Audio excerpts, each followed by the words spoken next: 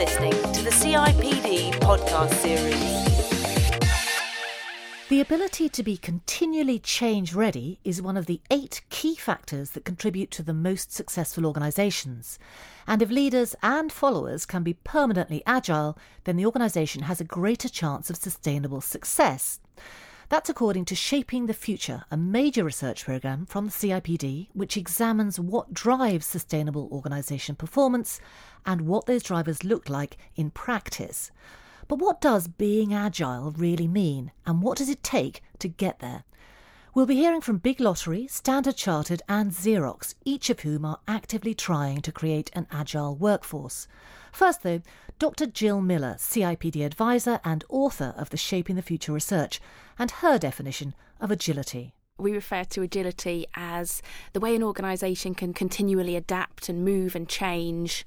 Shaping the Future has highlighted agility as something that organisations really need to embed into everything they do. When it comes to embedding agility in an organisation, Jill says that regardless of shape, size and sector, there are some universal lessons. Well, I think there's some common things that every organisation can do to make themselves more agile, and this involves looking at their processes and their systems to check that they're as simple as possible without having extra processes you don't need, but also that they're not too restrictive, so that people can flex and adapt when sort of the challenges and the opportunities come along. But I think what's most important is looking at an organisation's people and to make sure they have a change-ready mindset. Standard Chartered is an international bank employing 85,000 people around the world. Jonathan Cormack is the Group Head of Organisation Development. I like the dictionary definition of agility, the body position, coordination, strength, that kind of thing. For us, we've been a really fast-growing organisation, adding about 8,000 to 10,000 people every year. And so agility for us is retaining the strengths of what we see as a highly networked culture, but also doing that in a way that's quite systematic as we grow. The bank garnered praise during the global financial crash for being agile and continuing to grow. It's a good example of where I think Standard Chartered did agility really well. For instance, in the banking crisis, inevitably a number of really good people around the world were displaced from their jobs in the collapse of banks and in the retrenchment of other banks. We were really agile in reaching out to those people and saying, hey, Standard Chartered's still growing. We'd love to have a conversation on whether you'd like to join our organisation. So you were quick into the recruiting? Really quick, really quick. We got a specific project team together and very deliberately went after those people that we wanted to join our bank. But being agile isn't just about a moment in time or a single change process. Being agile is an ongoing state, a journey that never ends. Standard Chartered is very aware that complacency is the primary pitfall in the journey towards agility. But Jonathan Cormack reckons there's 3 vital elements to counter this. One is about having a crystal clear strategy where everybody's very clear on the outcomes that we require. A second one is having quite a special kind of leadership style, I think, a leadership style that sets really clear outcomes and then gives people the flexibility and empowerment to get on and deliver it, so that those closest to the action are the ones that are taking the decisions. And then the third thing, if you're really empowering people to do that, you need a really strong set of culture and values. And I think there's some of our values that particularly resonate with having an agile organisation. What sort of things are you thinking of? Well, if I pick 3 in particular, we've got 5 values, they're all relevant, but just choose 3. Creativity, we really value and we reward people who are creative and bring innovative solutions. That the second one would be responsive, and we have got a really responsive culture. I said we're very networked. People will reach out to other people in the organisation who they've never met, and those people will be responsive and help them. And I think the third one would be courageous, having the courage to actually take empowerment and do something useful with it to deliver on an outcome. Julie Hesselgrove is General Manager at Xerox. She oversees Xerox client executive for a major government contract that they won 3 years ago. When it comes to agility, she wants to do more than respond effectively to external change. For her, it's about driving real change within the organisation too. I think the most important thing is to reflect on the real world, in as much as whatever you set out to do, and whatever you think might happen, invariably there's always something that comes along the way to either change requirements in our environment because our client changing their requirements, or indeed something internal within our own corporate structure that forces change. So it's that need to not only react to change, external circumstances, or indeed be able to be proactive about generating change as well. Working hand in hand with a major government department means that Julie has the client to think of too, and she sees helping them to become more agile as part of her role as well. In terms of what we do for our clients, our job, and I see our job very much, is assisting them to change and improve the way that they operate. We work for a large public sector organisation, a central government department, whose agenda will be very familiar to everybody in terms of some of the challenges that they faced recently over the past 12 months, but equally over previous years with best value and spend constraints, etc. And the service that we provide to our customers is to help them on that change journey. So it's important within our organisation that we too are exponents of change, both being able to change as individuals, but present change in a structured and effective way to our client. So to come back to the question in terms of agility, it's having that ability to react appropriately when circumstances around you change in an unplanned way, but equally to develop transformation and change in a planned way as well.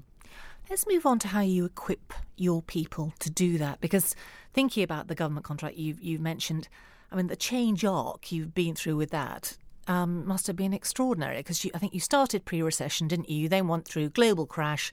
You're now contending with huge government cuts. How do you equip your people to serve a client that's going through that sort of change? Yeah.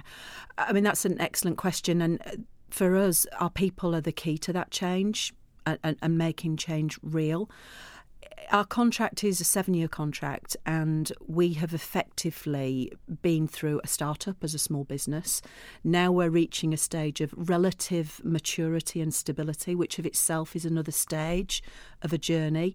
So it's important in that journey that you keep people feeling comfortable, confident, engaged, aligned with not only where you've been, but importantly where you're going, and acknowledging that at year 4 in a 7-year contract, you will be in a very, very different place to where you were in year 1, and almost certainly where you will be in years 6 and 7. So setting that ethos that says, hey, our world will change and our people are key enablers to helping us change, and helping people feel comfortable with change, both personally, professionally, and the opportunity, but also the uncertainty and risk that brings for individuals is really important, I feel. So for both Jonathan and Julie, employee empowerment is key to achieving agility. But of course, devolving authority down the hierarchy brings risks with it. But does engendering agility mean that you have to be prepared to cope with the inevitable mistakes people will make when you give them real responsibility? Yes, and I wouldn't say we're perfect at that, but you're absolutely right. That would be the theory. And I wouldn't say we're perfect on empowering people at every level either. Like any organisation, we have controls and procedures. So it's certainly something we work at. Is it something particularly difficult for a bank to get its arms around that concept, do you think? For compliance reasons, if nothing else, I suppose, is the thought in my head.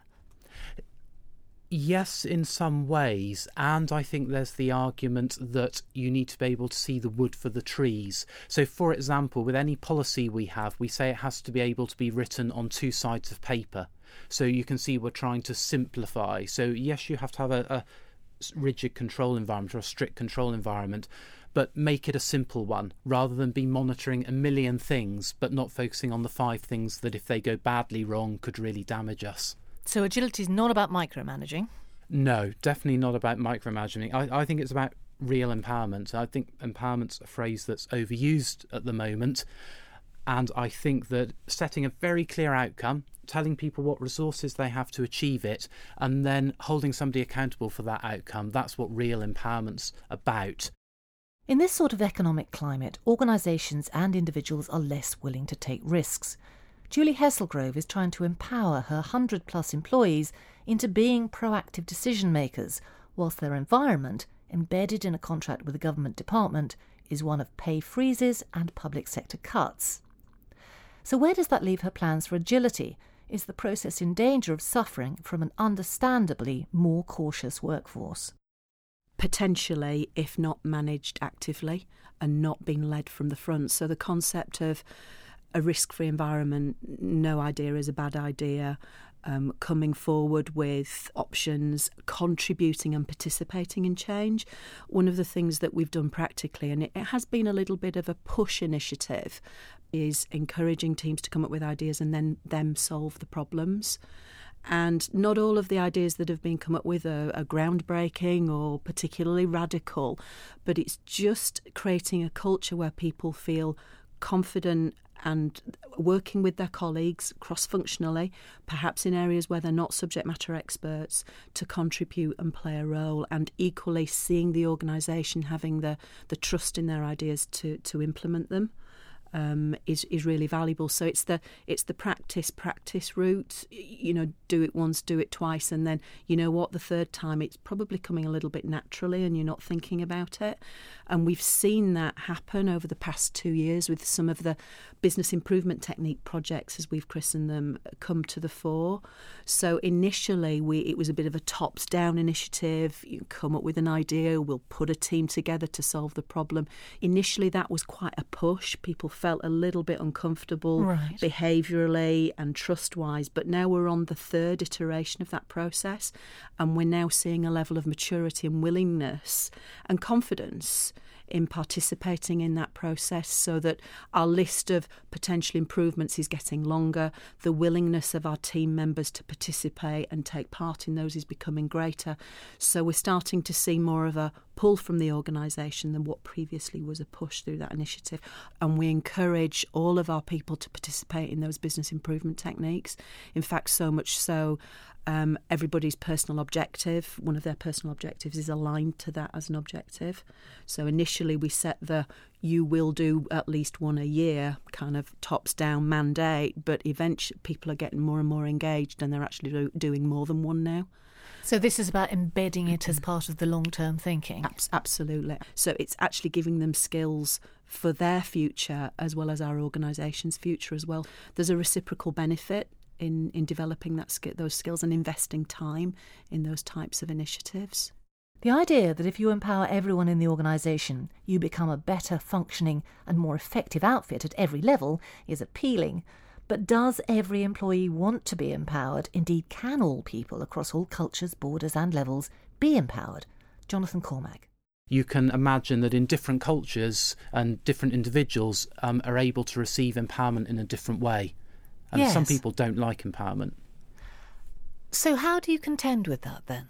Do you just accept that in certain regions, when you're dealing with certain cultures, it's not something you can embed perhaps as securely as you can in others? I think it's different, and I firmly believe it comes down to individual differences. So my view is that an individual can transcend a national culture. So therefore, if we recruit the right kind of people who are courageous, creative, responsive, trustworthy and real international people, those are our 5 values, then they will be able to receive empowerment. And I've observed that people don't always accept empowerment, even at quite senior levels in an organisation. It's interesting you say that, because I suppose from what you read about agility now, there is this idea being sold that it is something that everyone can embrace. It doesn't sound as if you're quite in agreement with that. No, I don't, because I think it requires people who are prepared to give and people who are prepared to take empowerment. And I guess in the past we might have looked at organisational structures and organisation design and maybe quite mechanistic processes to build agility. I'm increasingly of the mind that it's more about behaviours. So it's state of mind. So you can train people to a degree, you can introduce systems, but it is a state of mind. Yeah, and I suppose also you can encourage people. So maybe it might be true to say that within all of us there's the ambition to be creative, be courageous, those kinds of things. And so therefore it's about having the right leaders that are prepared to encourage people to get up and have a go. So given the leadership is inspiring enough, does everyone have the potential to be agile? I put that to Julie Hesselgrove. Do you feel that you can embed that sort of mindset and skill set in everyone who works for you? I think as a leader you've got to believe that you can, and I think that needs to be an aspiration. It's fair to say that with any change, when we started this, we recognised the early adopters, we recognised the evangelists, the people that got behind it quickly. And inevitably, you've probably got 20% of you, crudely, but it's the old 80-20 rule, isn't it? 20% of those will go with you, and of the 80%, you've probably got 20% that'll never do it. And then the rest that kind of sit in the middle. Yes. And slowly, I think our barometer's shifted, so we've now got a greater portion engaged in that process. The extent to which you'll always get the hard to reach 20% with you is always the challenge. But again, I believe that if you take the majority, then the others will either come with you or will select out. Leave you. Yeah, absolutely. So ultimately, you get there one way or the other.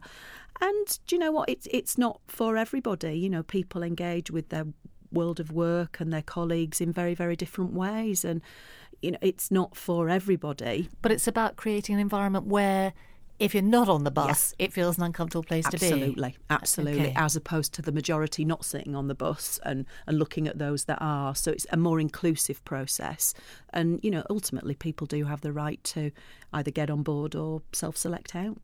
Big Lottery gives out charitable funds to the tune of £1 million every single day. But 2 years ago, they decided that the size and scale of the organisation had inadvertently reduced its agility. Dharmendra Khan is director of Big Lottery England. What's happened over the years is that machine has taken away judgment, taken away flexibility, taken away the ability for people to interact with each other, both internally but also externally. And part of the agility is trying to find ways in which we have heard from our staff surveys annually that they love being here, but actually the system and the way some of our processes dumb down their judgment, don't help them make connections across the piece, and don't enable them to provide a better service, which they know they can. Now, that's interesting. So your people know how they want to be. They know how they want to work better. They're telling you. So how have you made that happen, or how are you making that happen for them? I think one of the most important things about our change management process, and you know, you've heard this many times, people say change is constant, and it is a reality. And you know, a living, breathing organism is made up of a series of events, constant events, which you keep the blood flow of organisations going, and that's our people. So our funding management system that we have currently is based on a workflow system that tells every member of staff what they should do at the next stage. Okay, and it's very structured. It's very structured. It minimises risk, minimises failure in process, and gets the job done of a particular kind. But does it provide job satisfaction? Does it provide the best result in terms of funding? Possibly no. It could be much, much more improved. And so we made a decision to go for a new system. And so we worked with a group of staff. And so we asked them, if you were to change a system, what would it look like? And we canvassed the views of staff. And that created the first kind of blueprint of the kind of organisation we should have. And so for us, it's being able to make sure that we replay that story authentically.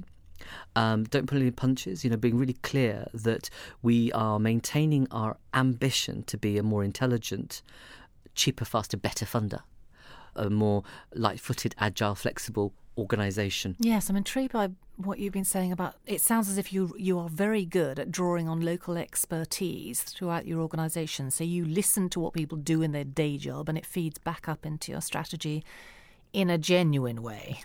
Absolutely. I think one of the things that we're really committed to doing, and we've learned this is the right way to do it. Actually, we're not perfect. We've made mistakes like many organisations. But actually, I think that if you are clear, or as clear as you can be, about where you want to go as an organisation, and you believe that the people are your only resource to get you there, you need to be able to work from their starting point, not in a glib, romantic way, but in the sense that you're being really clear about the change you want to achieve and the fact that actually people will all have to play their part in that change process. The key factor in being agile for Big Lottery is to listen to their people.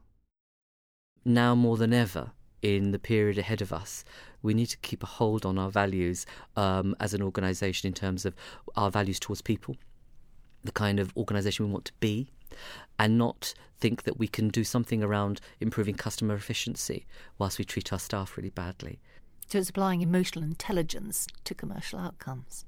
it's completely about balancing the understanding of why people come to work, i.e. the emotional connection with what you do, with the rational aspect of delivery. And those two you don't separate out in two different boxes. You do that at your cost. Trying to measure agility isn't easy, but the CIPD has put together a tool to help. CIPD advisor Dr. Jill Miller. Agility is a very difficult concept to measure. And within our practical tool, we do have a diagnostic which organisations can use to see how agile they are, looking at how agile their systems, processes, people within their context are. But also, I think it's also quite obvious to an organisation when they're not agile. It sounds from what you're saying, the point to really grasp is that this is an ongoing process, isn't it? You cannot make your organisation agile and then feel, job done. It's something you have to constantly keep evolving. Yeah, I think definitely organisations need to make sure they're constantly having a check-up to see how agile they are, especially as the economic context is continually changing.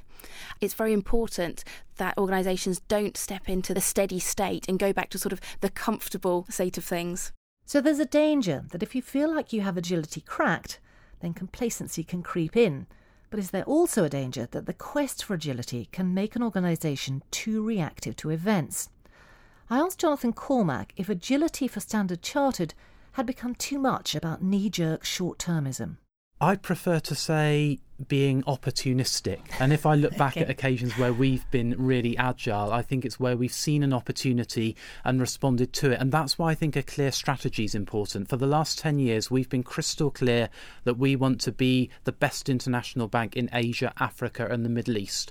We've been really clear on our markets and we've been really clear on that strategy.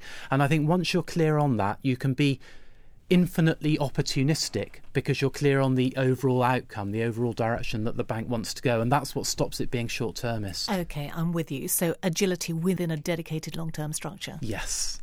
At Xerox, 3 years into a 7-year contract, Julie Hesselgrove feels they haven't yet reached the end of the journey, that when it comes to staying agile, the horizon is always receding. There's always more to do. There's always more to do, and it is getting beyond continuous improvement. I think for us, we've spent probably the best part of 2 years now with the kind of business improvement team-based approach, which we're now starting to see, as I said earlier, more of a push from the business than a pull.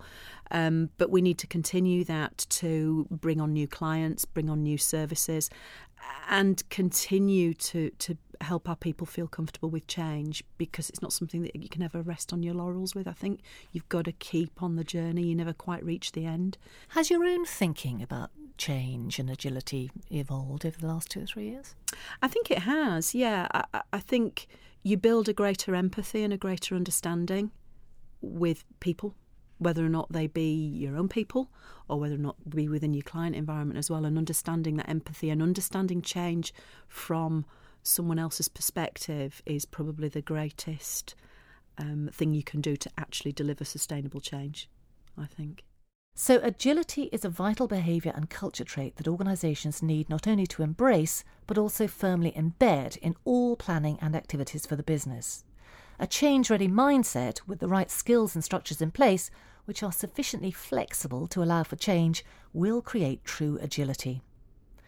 That's it for this week. You'll find links to the topics we've discussed in the show notes at cipd.co.uk/podcasts, where you'll also find the Shaping the Future research and the new diagnostic tool to help you assess your own organisation's agility. We'd really welcome your feedback on this podcast and the other CIPD podcasts, so please do click the new Give Us Some Feedback link on the podcast homepage. Next time, we'll be discussing youth unemployment and the business case for recruiting amongst the young jobless. Join me then.